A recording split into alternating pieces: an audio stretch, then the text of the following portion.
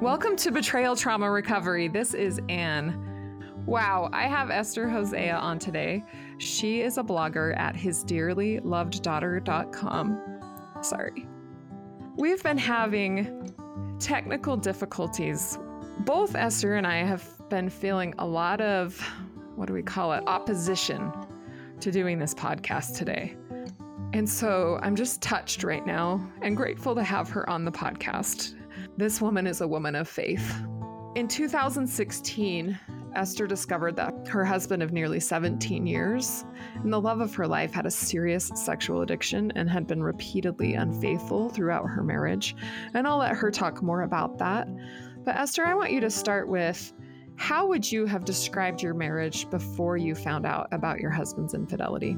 Before I found out, I would have called our marriage an idyllic marriage. I would have said that we had pretty much a storybook relationship. We were best friends. We're each other's favorite person in the whole world. We've always enjoyed spending time together. All of our friends, all of our family, a lot of them look to us as the example for marriage. It seemed really great. What was it like to realize that everything you believed was a lie? It was devastating. It shattered my whole world. I've described it to people like a puzzle. If our life is a puzzle, and before that day, I felt like my puzzle was all together. All the pieces fit. It was a really pretty puzzle.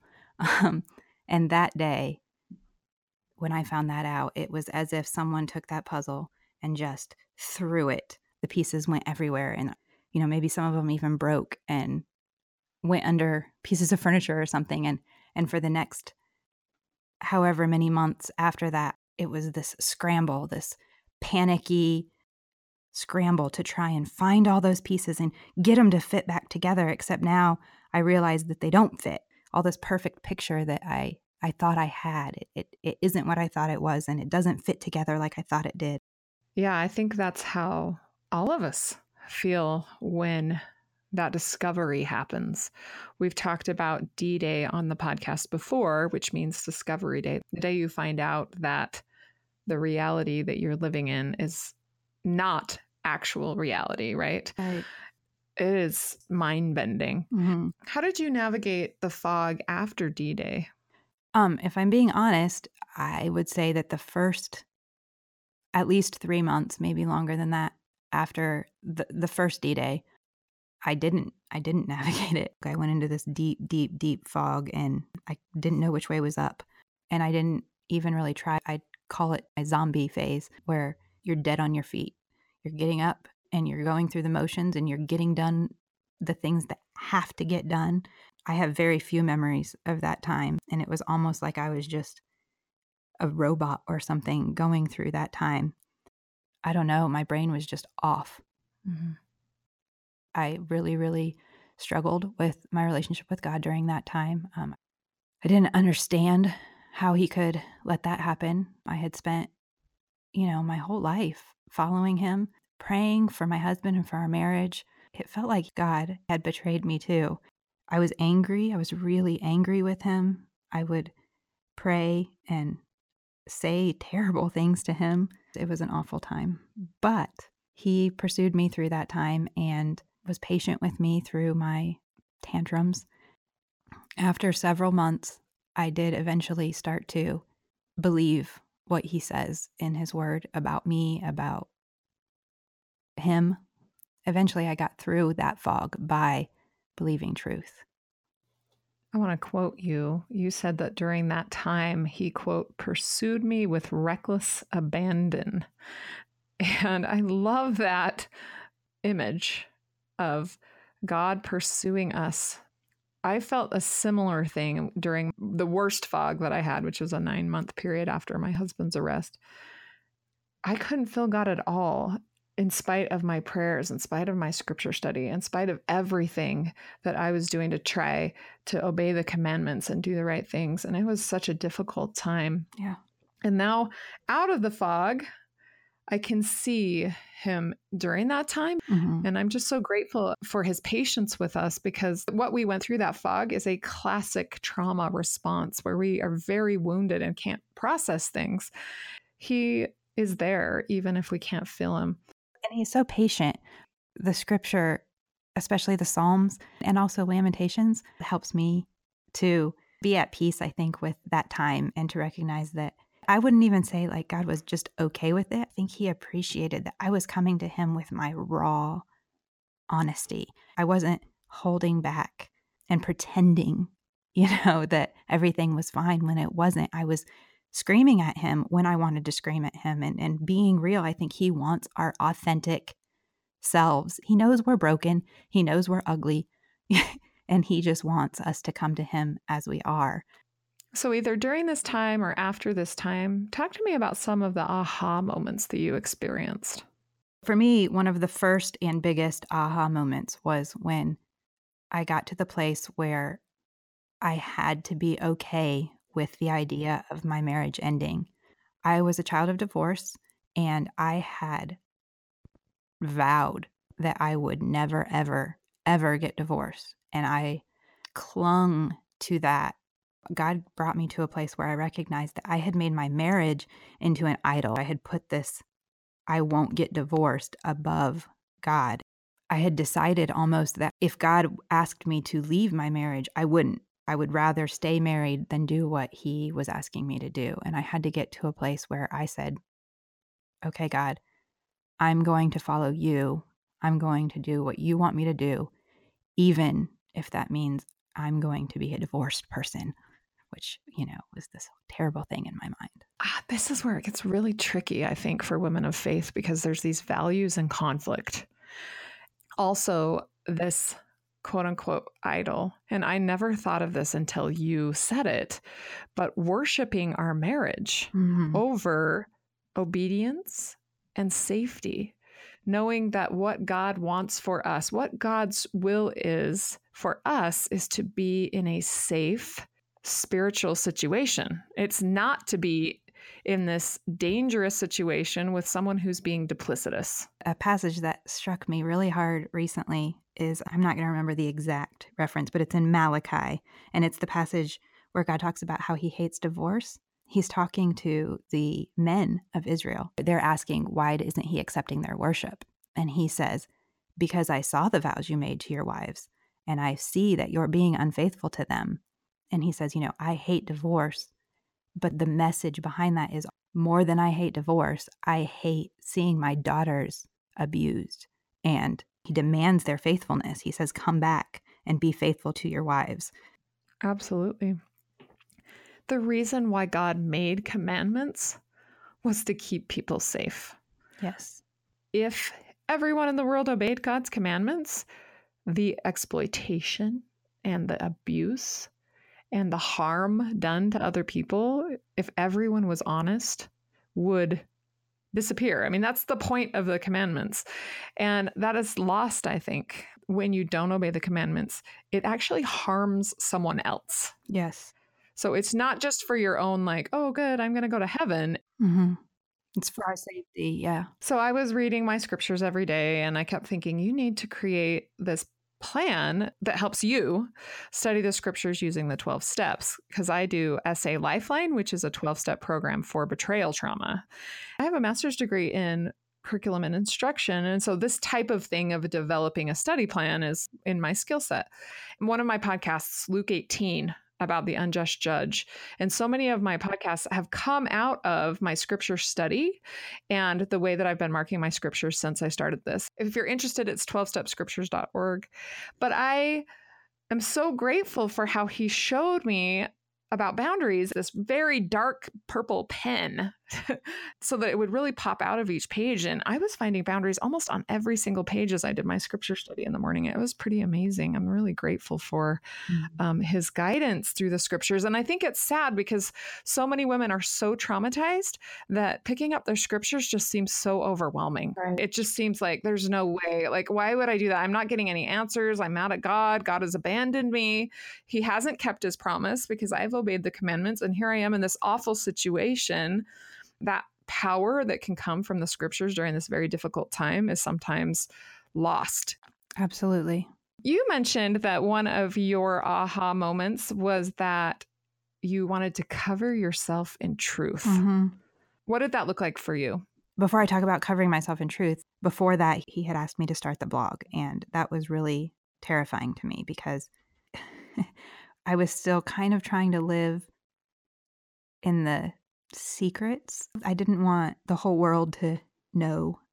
And so it was really scary to just put it all out there. But in starting the blog, because I wanted it to completely point people towards Christ, everything that I wanted to write, I had to find out what the Bible had to say about it. So if I wanted to write about boundaries, I had to find out what the Bible has to say about that. If I wanted to write about telling the truth, everything that I wanted to write about, I had to go to Scripture first and find Scripture to back up what I wanted to say. So that became how I covered myself in truth, because I was studying and studying and studying, finding all these verses, and then those would be in my head. And so every day for months, just Scripture going through my head and going through my head and going through my head. And that has massive effects on our life. Mm-hmm. I suddenly started seeing lies everywhere in myself, not just my husband. You know, he would ask me a question and I would give my normal, "Oh, I'm fine" answer, trying to minimize my pain or trying to pretend like I was okay. That wasn't truth. I learned through that time to just let everything that came out of my mouth, I mean, as much as possible because I'm still human, be saturated in truth. And it changed everything. And the truth shall set you free. Absolutely. There's so much confidence that I gain knowing that this type of sin is wrong and that I am doing God's will to set a very firm boundary around it. Yes. I don't know if I would have that really firm confidence if I didn't know it was coming straight from God, especially because my particular church leaders at the time weren't really supportive of what I was doing, or they couldn't really understand it. And they thought I was not being faithful. Right. It just gave me the confidence that I needed to stand up to, I would say, just either my church culture or society or people who don't understand this. And it brought me a lot of peace.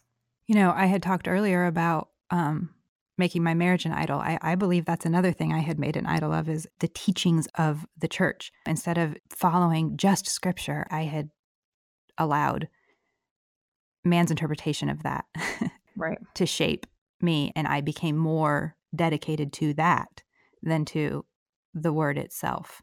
And like you said, there are so many churches that don't get it all right, especially in this area. I don't think it's intentional. I think that there's a lack of understanding and a lack of education in this area. Years and years and years, probably centuries of tradition has gotten in the way of what the Bible actually says about it. Sexual sin is old. Right. Right. You know, we're talking Sodom and Gomorrah. Oh, absolutely. It is the deepest sin that we have as humans. And it is the most destructive. Absolutely. Well, I guess aside from murder, it is so deep in our culture and so ingrained in, quote unquote, what it means to be a man, and also, quote unquote, what it means to be a woman, how we are supposed to interact, and, you know, all of those, we would say, roles, rather than the relationship that God wants us to have and focusing on a peaceful, loving relationship. And I think part of that is coming from centuries of sexual sin. Mm-hmm. Yeah. So you talked about how you started speaking the truth. Mm-hmm. So that's one way that you dealt with your anger and negative feelings toward your husband. Talk about other ways that you dealt with it, especially after you decided to stay. For me, I had been so isolated for so long. And I mean, this does kind of go along with the truth part of it. We decided that we were going to kind of come out. I don't know if that's the right word, the right way to say it. You know, we weren't going to hide anymore. My husband went in front of our church and confessed everything to them.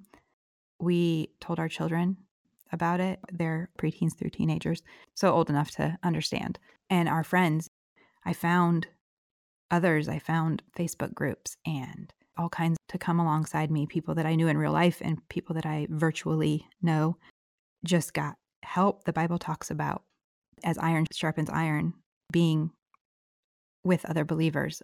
And I think that was really important for me. Another way that I was able to get through it was just to get support from other believers. And then also through my blog to be that support. One of my life verses has become 2 Corinthians 1:3-4, which says, "All praise to God, the Father of our Lord Jesus Christ. God is our merciful Father and the source of all comfort. He comforts us in all our troubles so that we can comfort others.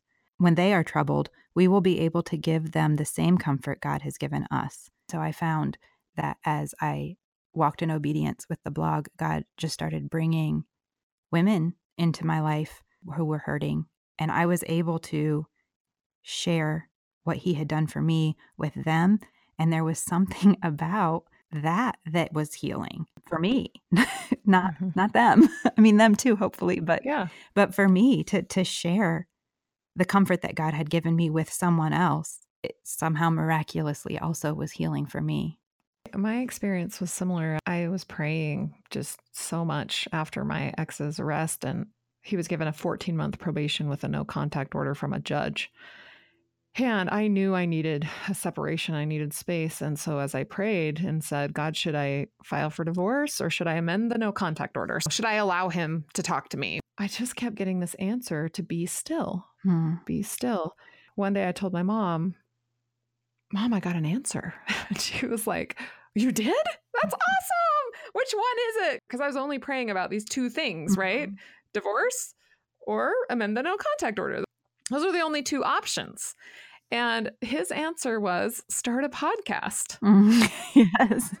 And so I told my mom, I'm supposed to start a podcast. And she was like, okay, and right. So I started podcasting and that's all I did. And a few months after that, my husband at the time, he actually filed for divorce. And so I never had to make that decision. Isn't that just like God? I mean, to make it so you didn't have to do it, No. Because I was committed to my marriage vows and my marriage covenants. And I knew I couldn't break them and I had no desire to do that. And so I just was like waiting on God to let me know what sort of man is he? Not God. What sort of man is my husband? Right.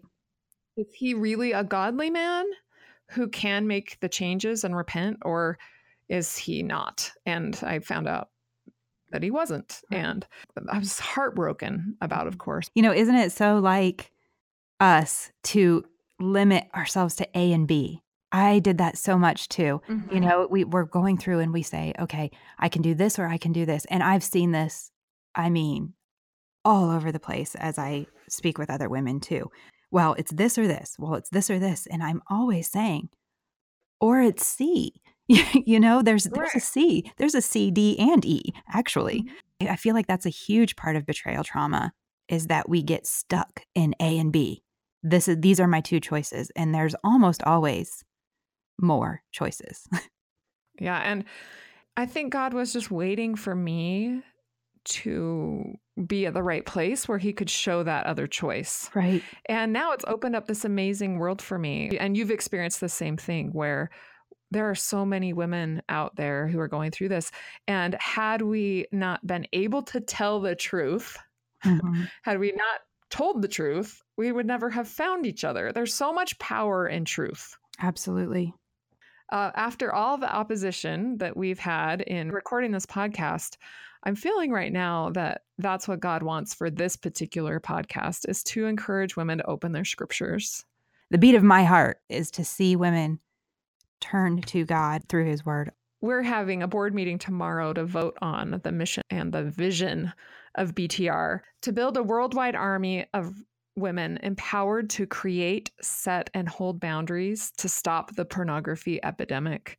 I see that army as an army of righteous women, an army of women confident because they read their scriptures and because they have the Spirit of God in their lives. And I think we can do it. I really do. I think that if we each open our scriptures every day, we can stop this pornography epidemic. I don't know how. I don't know when. It seems like a crazy goal. I have to believe that it's possible, right? Absolutely. And with the God that we serve, shouldn't we be setting crazy goals? I mean, he is the creator of heaven and earth. He holds everything together with his power. Why would we limit him to something that wasn't crazy? You know? That's a good point. It is pretty crazy, the things he's done when you think about him. And I think about like the parting of the Red Sea, right? I mean, Right. it gets a little intense. This is small compared to that.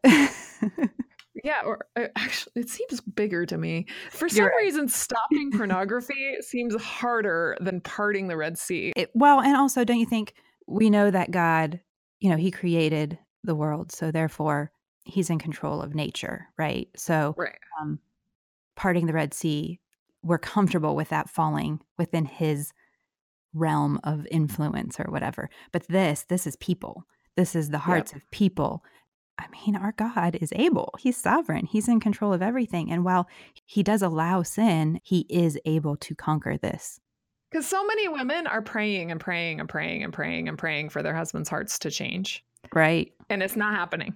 For a lot of them, yes. We don't know the end yet, you know?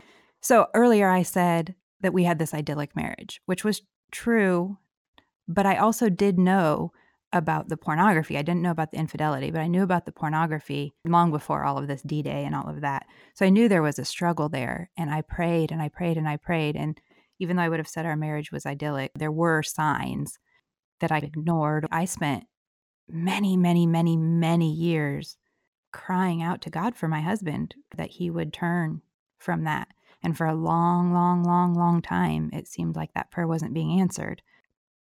And it had to get really bad before it finally did change. Yeah. You know, it had to get to the point where he was repeatedly unfaithful in really, really horrible, horrible ways. But he did eventually change. And, you know, if someone would have told me 10 years ago, I would have said what you said. My husband, you know, my husband hasn't changed.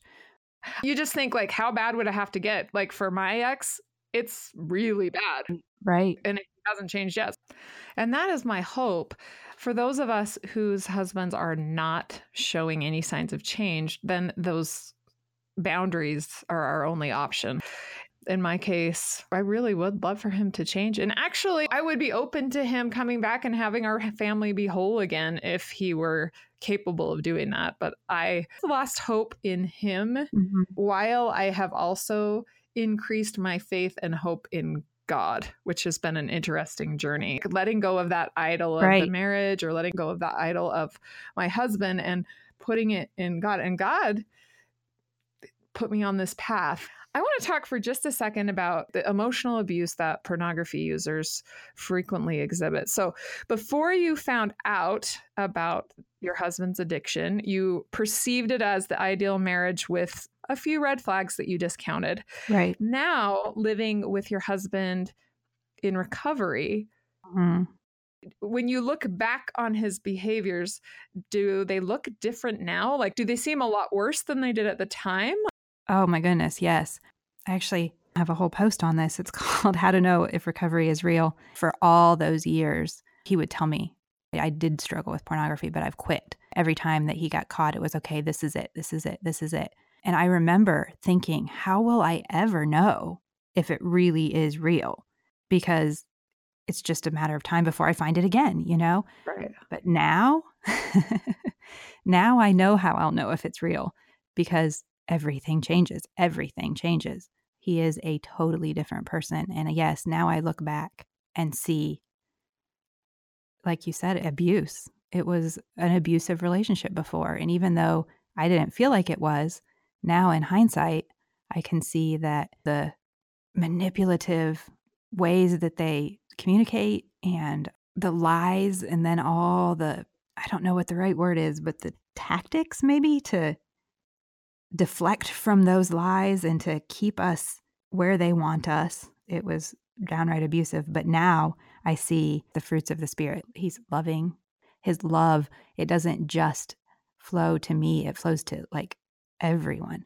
He has started seeing people in a way he never did before. Just this past weekend, we had people over from his work for dinner because he felt this call from God to have these people over for dinner. And so he did. And we sat there all evening talking with this couple. And he wasn't just looking for an opportunity to tell his next great story. He was listening to them. He was interested in them. It was love. Love flowed out of him. He's at peace. I mean, that's huge. Before, everything was so not peaceful. Right. And Chaos. now there's peace. Yeah, chaos. Exactly. Yeah. Chaotic. Yeah. He, I think, looked for conspiracies everywhere. Always felt like everyone was out to get him. And there was this just, kind of craziness about him sometimes, where now there's peace. It's he's trusting God. And when things happen at work that feel like, oh, do these people not like me, or are they out to get me? He's like, you know what? God's in control. So whatever happens, it's going to be okay. And he's not obsessing about it. He's just leaving it in God's hands. That's peace. And it wasn't there before. Patient, kind, good. That's a big one. Faithful. Don't get me started on that one. Faithful's obviously a big one. But yeah, he's faithful in ways he never was before. Not just, sexually faithful, but faithful in all ways. Mm-hmm. He's gentle with me in ways he never was before. He's interested in what I'm doing. I'm not here just to serve him. He rushed home from work today to set all this up so that I could sound professional on this podcast, with all the right equipment and everything. He's interested in me. He's taking care of me instead of me just being here to take care of him. Yeah. We're looking for 4 things: accountability, Mm-hmm. honesty, Mm-hmm. humility, and a willingness to surrender to God's will. Mm-hmm. And without those things, they cannot recover, or they are not in recovery without those things. And us too. Recovering from betrayal trauma, even though it's not our fault, we didn't cause anything, is like recovering from a terrible accident. And the way out is the same thing: honesty and a willingness to surrender to God's will. And God's will is awesome. Mm-hmm. He wants us to be safe. He wants us to be loved. He wants us to have a wonderful, loving relationship. That is the purpose of marriage. It is not to be abused. And I'm so interested in bringing this to light of so many people who think their marriages are ideal, and then later, when they look back, when they're in recovery, realize, wow, no, it was an abusive situation. I was the same way. I was being abused for 7 years. My husband was arrested for domestic violence. And at the time he was arrested, it took me like a few weeks to realize, wait a minute, he really is abusive. For about 3 weeks after, I thought, no, this is my wonderful, loving husband. Mm-hmm. It's so hard to wrap your head around abuse. That's one of the things that I'm really trying to help people understand, are the correlations between pornography use and abuse, because the world just thinks, oh, pornography, like it doesn't hurt anyone or anything. And if women know when someone's using pornography, there's always going to be some element of abuse. It might not seem extreme, it might be very subtle, but there's always some element of abuse happening. I think it helps us have the confidence to set those boundaries that we need to set to be safe. Right, definitely. So Esther, thank you so much for coming on today. Again, for those of you interested in hearing more about her story or the aha moments that Esther has as she studies the scriptures, her blog is hisdearlyloveddaughter.com, and you can find links to it from our site, btr.org. Thank you so much. I really appreciate you having me, and it was awesome. And thank you also for what you do.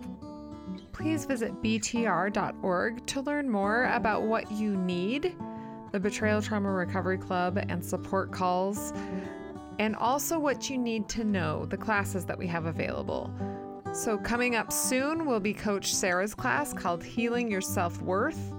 Coach Ray has changed her name to Coach Galen, and so Coach Galen will be doing How Do I Protect and Heal My Children with Dr. Jill Manning on April 14th. We have spots left there. We have some women registered for the separation and reconciliation. How do I reconcile if I want to? Should I? All the different classes are available from our services page. So just go to services and scroll down and click on classes, and you can see all of the options. I'm so grateful for all your donations that have made the website possible.